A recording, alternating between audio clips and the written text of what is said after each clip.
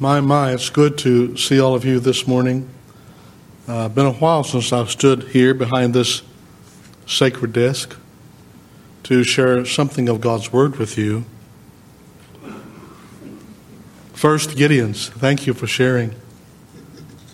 I remember the Gideon speaker several years ago who shared with us how that they've been handing out those little New Testaments in Africa.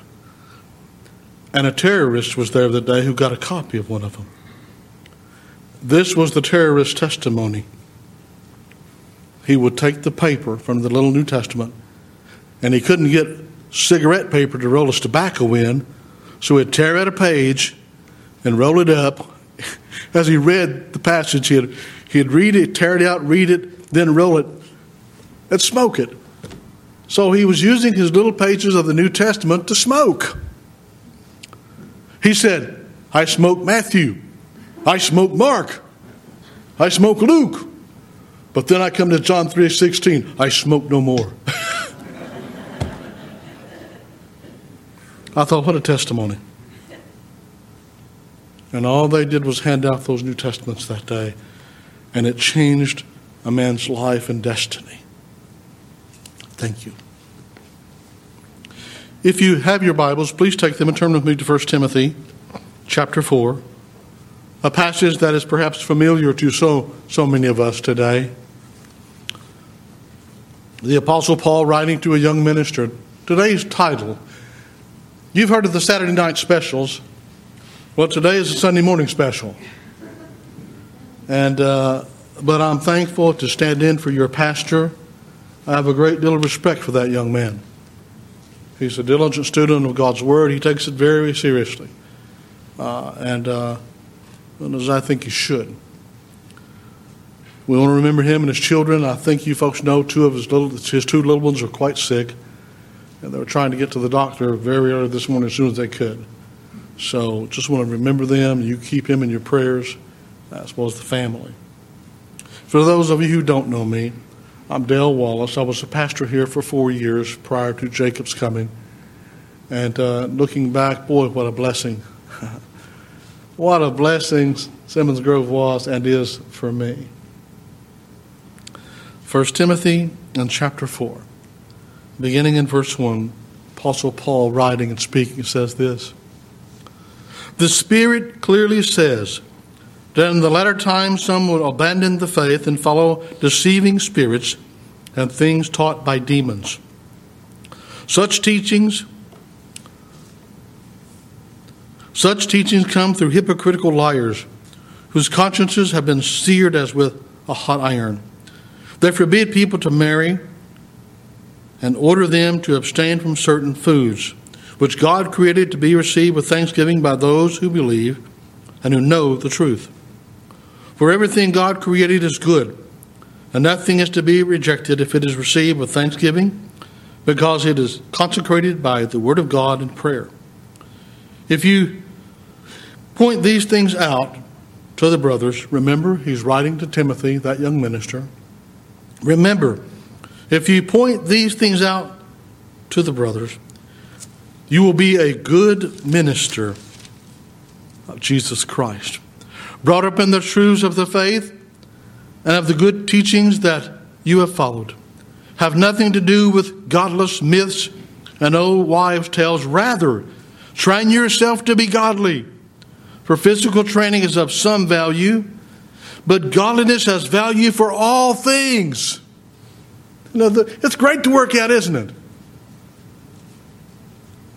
But do we spiritually work out? But godliness has value for all things, holding promise for both the present life and the life to come. This is the trustworthy saying that deserves full acceptance. And for this we labor and strive, that we have put our hope in the living God, who is the Savior of all men, and especially of those who believe. May God bless the reading of His Word. I read the following article a while back and managed to find it this morning. It reads as follows. Wanted, senior pastor, handsome preacher needed to preach 10 minutes each Sunday. He will be working daily from 6 a.m. to midnight, 6 to 7 days a week. The perfect candidate will have a burning desire to work with the youth, and he will spend most of his time with the senior adults. He will smile at all times with a straight face because he's to have a sense of humor that keeps him seriously dedicated to his church. He will condemn sin, but never hurt anyone's feelings. Attendance at all church meetings is required, no exceptions. The perfect candidate will make at least 15 home and hospital visits per day and will always be in his office and available should an emergency arise. Preference will be given to a younger minister who has at least 20 to 25 years of experience. Some light janitorial duties may be required. A minister. If you were to write a job description for your minister, for your pastor, what would it be? What would it contain? Most of us are familiar with some of the job requirements of a pastor or minister. There's preaching and teaching. There's performing weddings, leading in the ordinances of the church, visiting the sick and the unchurched, counseling, and in some cases there may be light janitorial duties involved. I know because I've done it. I remember that morning the little boy put too much toilet paper in the restroom. The next thing I know, I'm in there mopping up water.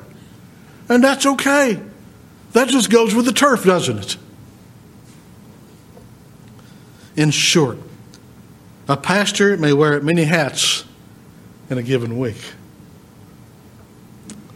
In the passage I've just read to you, the Apostle Paul was writing to a young minister named Timothy. I believe he's encouraging this young pastor to keep the faith, to be diligent and determined in the discharge of his calling and his duties as a minister of the gospel of Jesus Christ. Here, Paul lays out some of the basic requirements of a good minister. Two simple truths to share with you this morning concerning a good minister of the gospel of Jesus Christ. Number one, he is to warn the flock or congregation in his care in verses 1 through 5. Even a casual reading of your Bibles reveals that there are people who would mislead and deceive the people of God. Jesus said in Matthew 7:15, "Watch out for false prophets. They come to you in sheep's clothing, but inwardly they are ferocious wolves." Now, a wolf doesn't sit down with a knife and a fork and a spoon to have lunch, does he? He grabs the animal by its throat, suffocates it, and then begins to rip it apart. That's the description Jesus is giving us of the false prophet. They're not looking out for the interests of the people of God. They're not here to serve God. They're here to get what they can out of God's people and then move on. Jesus tells us to be on guard as God's people. Some of you may remember Matthew chapter 23, where Jesus openly condemns the lifestyle and the teaching of the Pharisees. The Pharisees were the ultra-right of the day. There Jesus said of them, and I quote, and he was speaking to the Pharisees, so he condemns them to their face, and he says, "You travel over land and sea to win a single convert, and when he becomes one, you make him twice as much the son of hell as you are." That was not a compliment. Jesus was confronting them. You are godless, false prophets and false leaders. And may I say this morning, sometimes we have to take our stand as a child of God. Mormonism just aren't good people. Yes, they may be. But that doesn't make them a child of God. If you know their doctrine, you know better. Those two boys riding their bikes are peddlers of deception, no pun intended.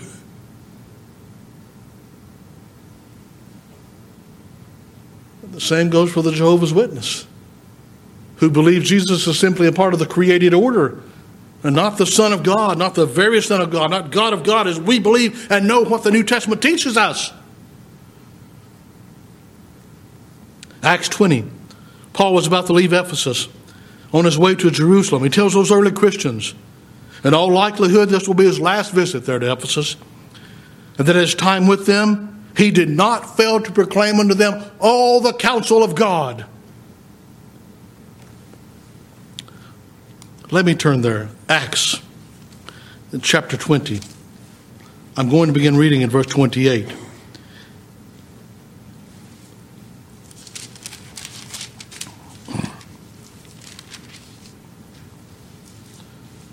Keep watch over yourselves and all the flock of which the Holy Spirit has made you overseers.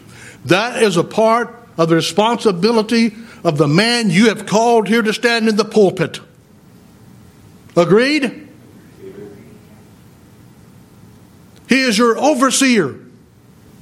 Spiritual insight, doctrine, teaching. God has called him here, set him apart to proclaim the counsel of God to you. Be shepherds of the church of God, which he bought with his own blood. Do you see that? Whose blood was it? Be shepherds of the church of God, which he bought with his own blood. The blood that flowed in Christ. Royal blood. Sinless blood. That's why he was able to be the perfect sacrifice. I know that after I leave, savage wolves will come in among you and will not spare the flock. You think you said be on guard? Anybody remembers the Three Musketeers? On guard! Boy, I grew up with that as a little boy. I often think of that as I read this passage. Be ready to take your stand. Even from your own number, men will arise and distort the truth in order to draw away disciples after them. Oh my, what a tragedy. So be on your guard. Remember that for 3 years I never stopped warning each of you night and day with tears. Yes. Even in the early church, there were false prophets and false teachers. Anybody remember the Gnostics that John dealt with?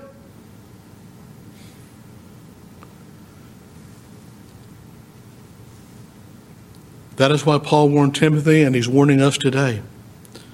He said again, the Spirit says rather that in the latter days, some will abandon the faith and follow deceiving spirits and things taught by demons.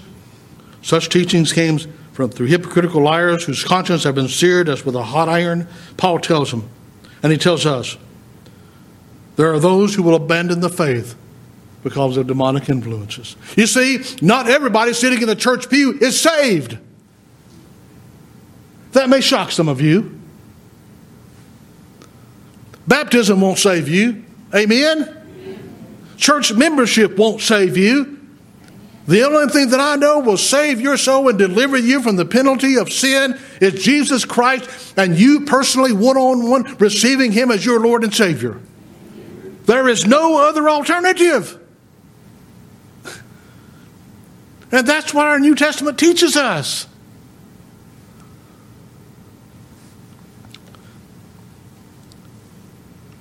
Their hearts and minds have been seared as with a hot iron. That is, they have no moral compass. Their sense of right and wrong has been deadened. That part of them that had the capacity for spiritual truth is dead. You know, have you ever put your hand on a stove eye? Accidentally, of course. Have you ever seen folks brand cattle? It leaves a mark, doesn't it? Beware of the spiritual poison they, that is the false prophets, are offering to you, your children, your grandchildren, fellow Christians, your church. There are people out there who would poison the doctrine of Simmons Grove Baptist Church. Did you know that? And it's up to the leadership to guard. It's up to the leadership. It's up to you to guard the truths that are found in Scripture. You see, it's not always those young men on bikes. It's not always that person who's handing you a watchtower. Sometimes it's seminary professors. Sometimes it's the educated elite. And we're to be on our guard constantly. Constant vigilance is required to guard the truths that we hold dear found in this book we call the Bible. The Muslims refer to us as Christians as people of the book. Well, are we? I ask you, are we? Do we know it? Last year, an Illinois scientist named William Walsh studied strands of hair from the body of the famous classical composer Beethoven. By studying those strands of hair, Dr. Walsh discovered Beethoven's body had 100 times the normal amount of lead. He concluded that Beethoven's untimely death at the age of 57 was due to lead poisoning. His lead poisoning came to be traced to a mineral spa Beethoven went to in order to relax. The very thing he thought was giving him relief and relaxation was slowly poisoning him to death. False teaching is like that in so many ways. As people engage in it, they get deeper and deeper into it. It kills them spiritually and eventually sears and scars their very conscience. Paul went on to give two brief examples of false teaching of his day. One, they forbid people to marry. As you know, this contradicts God's word in the opening chapters of Genesis, does it not? And the sanctioning of marriage from the very lips of Jesus himself.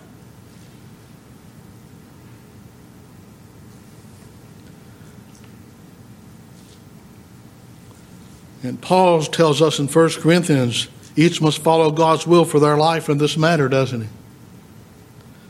And then to abstain from meats. Many of the Jews of Paul's day and many of the cults of Paul's day said you could eat this meat and not this meat.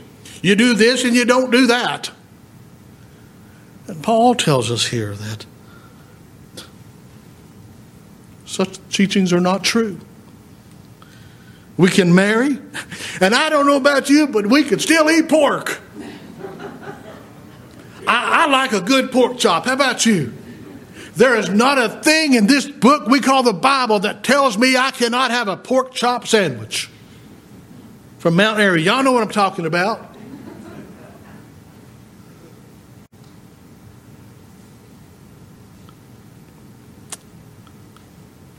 We know the truth.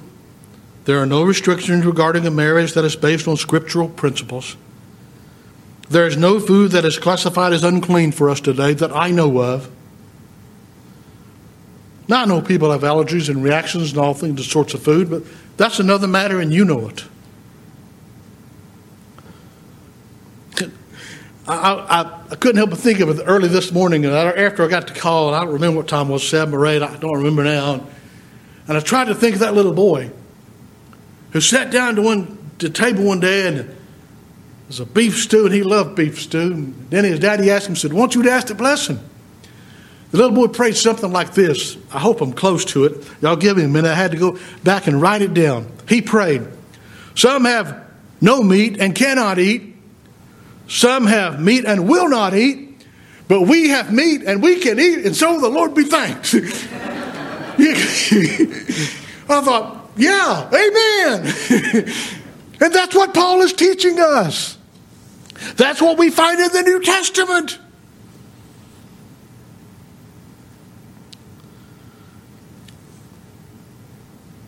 There are people today who feel anything goes in terms of doctrine or teaching in the Christian church. Did you hear what I said? There are some people who believe anything goes. Some feel doctrine is not important. Your Bible speaks of doctrine not merely in terms of it being important, but in terms of it being critical. What I mean by doctrine is teaching. Teaching. Vance Havner. Anybody remember Vance Havner? Baptist leader from, years gone by. He said in a quote, "When we have enough room for any and every brand of doctrine, that's too much room. Can two walk together except they be agreed? Can the same fountain send forth both bitter water and sweet?" End quote. If you know your Bibles, and I trust that you do, then you know Jesus, Paul, and others condemned false teachers and their doctrine in a ways that often sounds unkind, doesn't it? Remember what Jesus said about the Pharisees when I began just a few moments ago? Read Matthew chapter 23 after a while and see what I'm talking about. He spared no quarter. He took them to task. He cut down to the bone and poured salt in it. Jesus would not tolerate false teaching. Neither should we.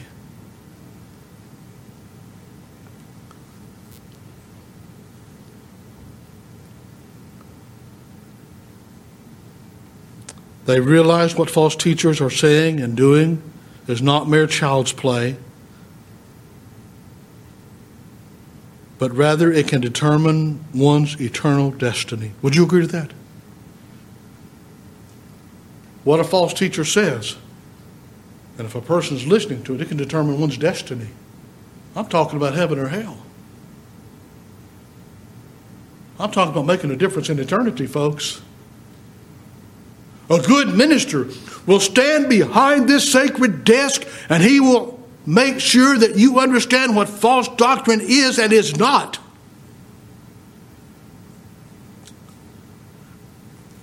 There are religious groups in the world today, as there have been in the past, that teach things that are clearly contrary to God's Word. Truly, what you do not know can hurt you. Would you agree? What you don't know can hurt you. If we never take time to labor and study in this book we call the Bible, if it's not an intricate part of our lives,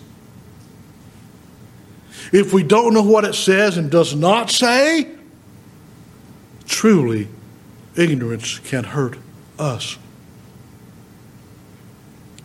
But secondly, and by the way, this truck's on the way here, I was trying to remember that passage.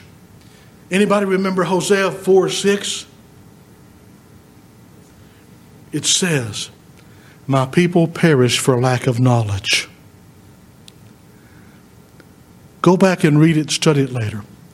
God's people were suffering because they departed from the truths that had been revealed to them through Moses and the prophets and through the Old Testament principles and precepts. But secondly, he is to keep, that is the pastor, the good minister. He is to keep his focus on godly spiritual principles. You'll find that in verses 6 through 10. Note verse 6, and let me get back over there. Yep. If you point out these things, speaking to Timothy, that young minister of gospel, out to the brothers, you will be a good minister of Jesus Christ. That is, if you warn the flock, right? If you warn the flock concerning false teaching, you're going to be a good minister. That means a pastor must take time to study God's Word, to pray, to plan, to observe. I hope you grant Jacob time to study the Bible.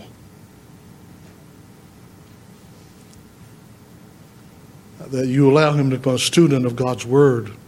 When I was here, you folks expected it of me, didn't you? When I stood in this pulpit each Sunday morning, I stood here and I had prepared most of the week to share what I was going to share with you. That's what a minister, that's one of the things he should do. Today we have so many views and ideas about what a pastor should be or ought to be. On a given day, the pastor may have to wear 1, 2, 3, or more hats in a given congregation, and I have already said that to you. But what is the minister's primary calling? I ask you this morning, if we were one big Sunday school class and we were just able to talk to one another, what would you say this morning is the preacher's primary responsibility as a minister of the gospel of Jesus Christ? What would you say? Anybody have an input here? Just respond if you'd like. Off the cuff. Know the word. Say that again. Know the word. Anyone else? Yes. After teach. This is what I thought of this morning, right on the same line. And you'll pardon me some. I'm still having a few vision problems, but that's just a part of it. I thought of 2 Timothy. If I can see it, I'll read it. I thought of 2 Timothy chapter 4. Listen to this. Paul once again talking to this young minister. And I couldn't help but wonder, we read the text, but what if he were saying it to Timothy? How do you think he would say it? Listen to this. 2 Timothy chapter 4, verse 1.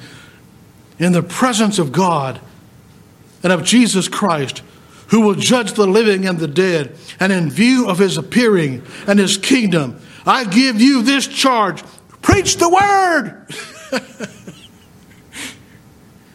That's pretty clear. Even I can understand that, as dumb as I am.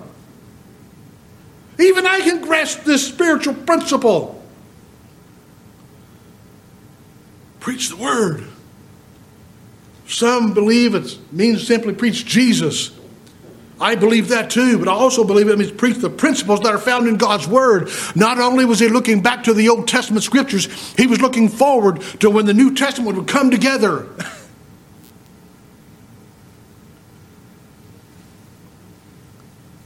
Preach the Word. Be prepared in season and out of season. You know what that means? Be ready to preach any moment. I got a call this just a few hours ago to preach. That's okay. I thought of this very same passage.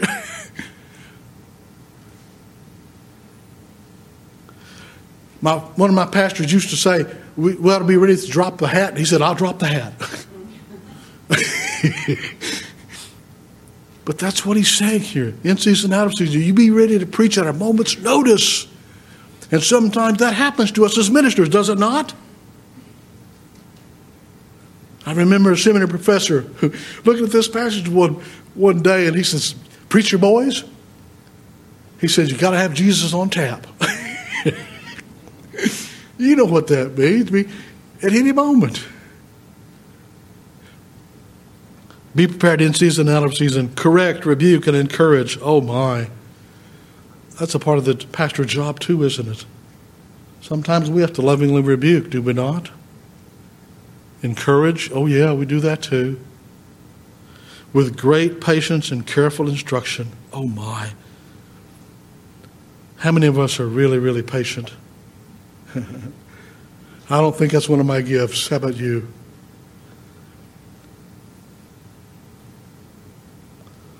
Now listen to this.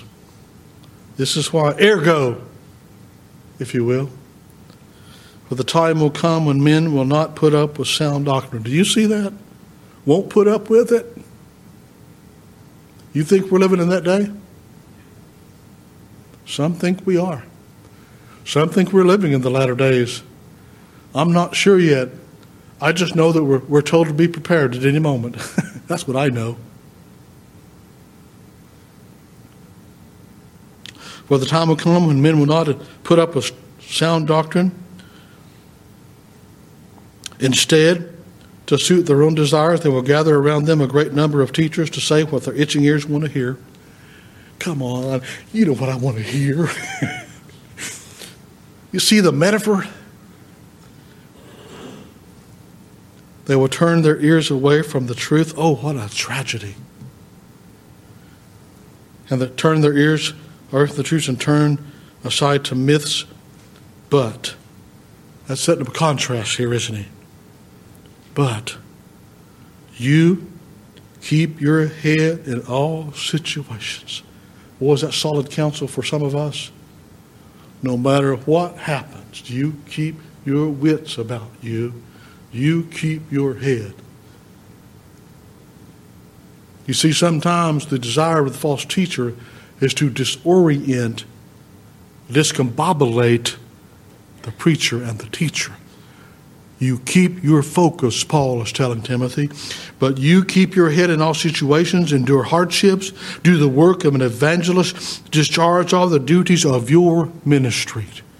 You do what God has called you to do, Timothy. Don't you let anybody keep you from doing what God's called you to do.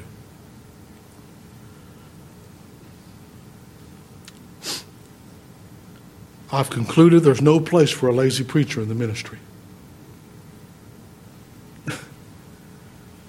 I've heard of folks picking the ministry as a profession because they wanted an easy road. They don't know what the ministry is about then. Since surrendering to the call, and I worked for combustion engineering for 13 years prior to entering the ministry.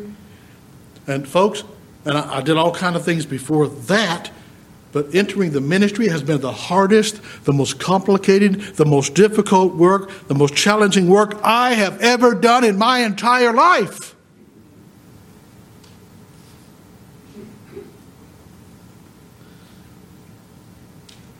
Study, visiting, praying, oh my, going on.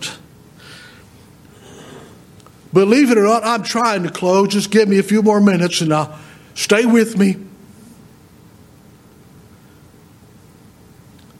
2 Timothy 3:16. You all know it. Again, Paul speaking to this young minister. All Scripture is God-breathed, that is inspired. It could literally be translated,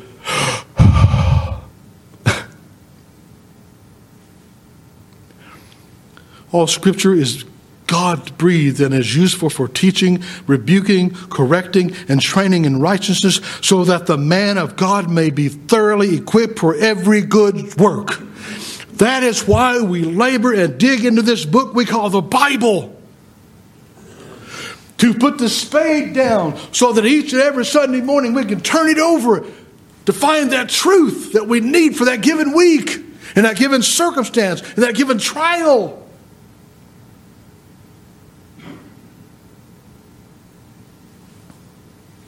How many of us truly believe the Bible is God's Word to us? How many of us read it? How many of us pick up our Bibles once a week as we go to church?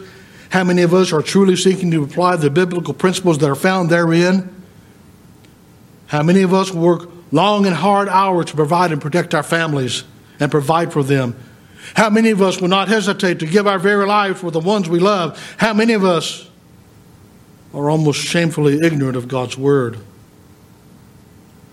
How many of us here know more about our sitcom? Anybody here got a favorite sitcom? How many of us know more about our sitcom than we do God's Word? How many of us know all the stats on our favorite ball team? Who won the national championship college? Southeastern Conference. You don't know? Georgia beat Alabama. You get my point, though. How many of us are woefully ignorant of the spiritual truths that are found in this book we call the Bible? Did you know that a large number of converts come from nominal Christians who were not grounded in God's Word? Did you know that? One of the reasons the cults are gaining in numbers at such a rapid rate today in America is because many professing Christians are ignorant when it comes to their knowledge of the Bible. Shocking. I challenge you to check out the stats. There's a precious note in verse 6 of the text. We find these words: brought up in the truths of the faith and the good teaching that you have followed. If you study the life and ministry of Timothy, you'll find at an early age godly principles were installed in his heart. Instilled and installed. Are we installing those spiritual principles in our children and grandchildren?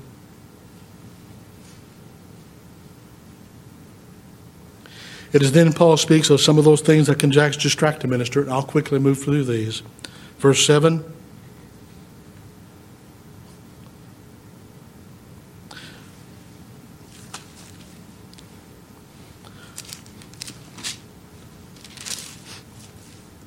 Let me get there.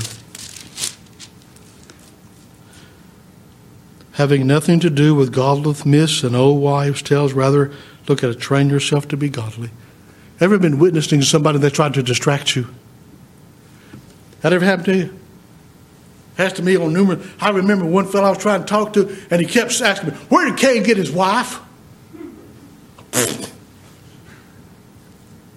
Oh, here's another good one I've gotten stuck with. Let me see if I can find it here. Was Paul married? Some say yes, some say there's evidence. I don't know. This is what I've learned. When someone tries to distract you and you're witnessing to them, bring them back to the truth. Don't let them move you away from it. So, verse 7, don't let them distract you. Verse 8, look at it again very quickly. For physical training has some value, but godliness has value for all things. Look at that. There's an exercise craze, this and third. There's nothing wrong with it. Go up to Mount Airy and several different places. Then Pilot Mountain. You can go work out till you just can't work out anymore. You may have all the muscles you can have. And you know what I wonder? I wonder what God sees when he sees us spiritually. You ever see his muscles guys do this, and muscles pop out all over? You ever see that? I have seen Arnold Schwarzenegger. Remember him? He's an old guy now. I don't know one of the younger ones. Maybe the Hulk. Right? You think the Hulk's got muscles? Here's what I wonder.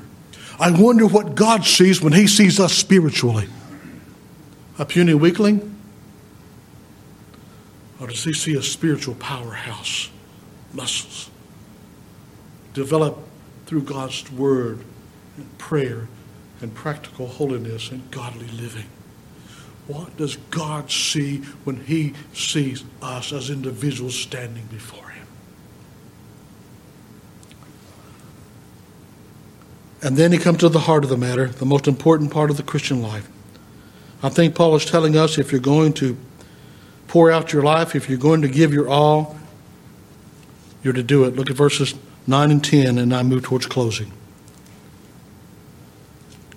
This is a trustworthy saying that deserves full acceptance. And for this we labor and strive, that we have put our hope in the living God, who is the Savior of all men, and especially those of us who believe.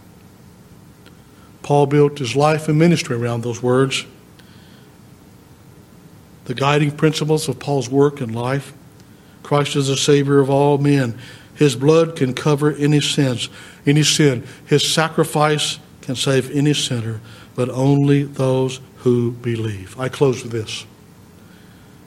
1 Corinthians 14, Paul tells us, if the trumpet does not sound a clear call, who will get ready for battle? In the Old Testament, check into it. The trumpet would come out to announce the call for charge.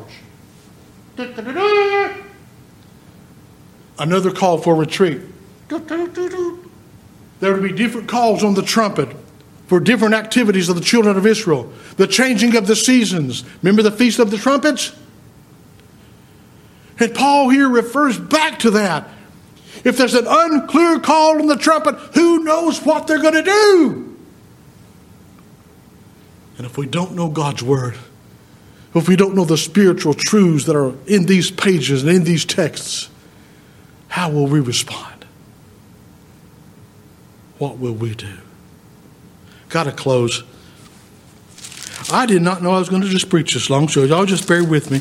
But these folks know I just preach till I'm done. And when I'm done, I'm done. 2 Timothy 2:15. Boy, oh boy.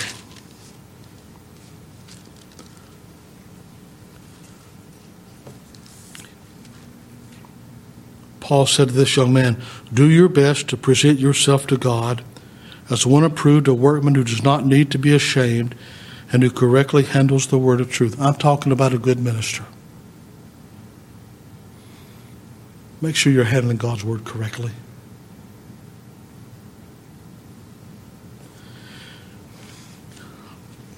I really want to preach more, but I need to close.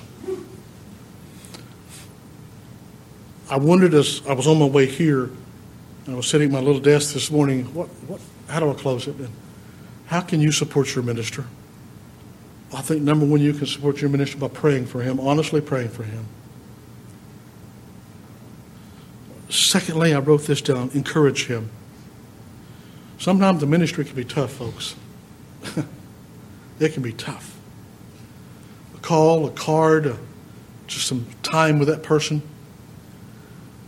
Third, respect.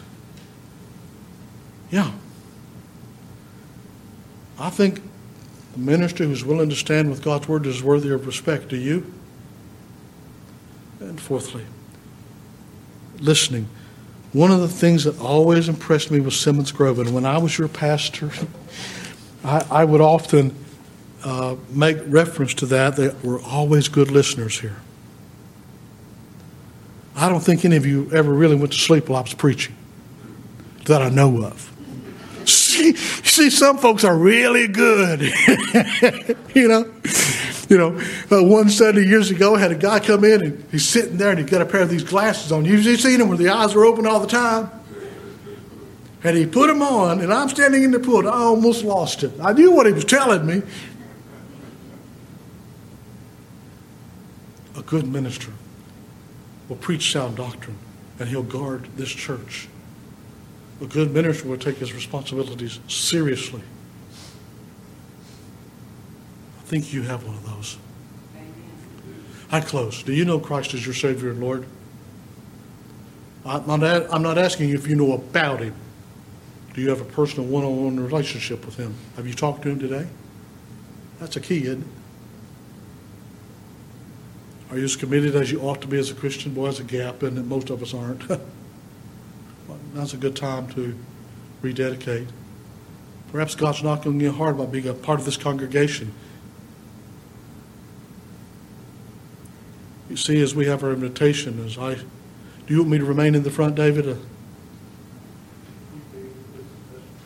Say that again.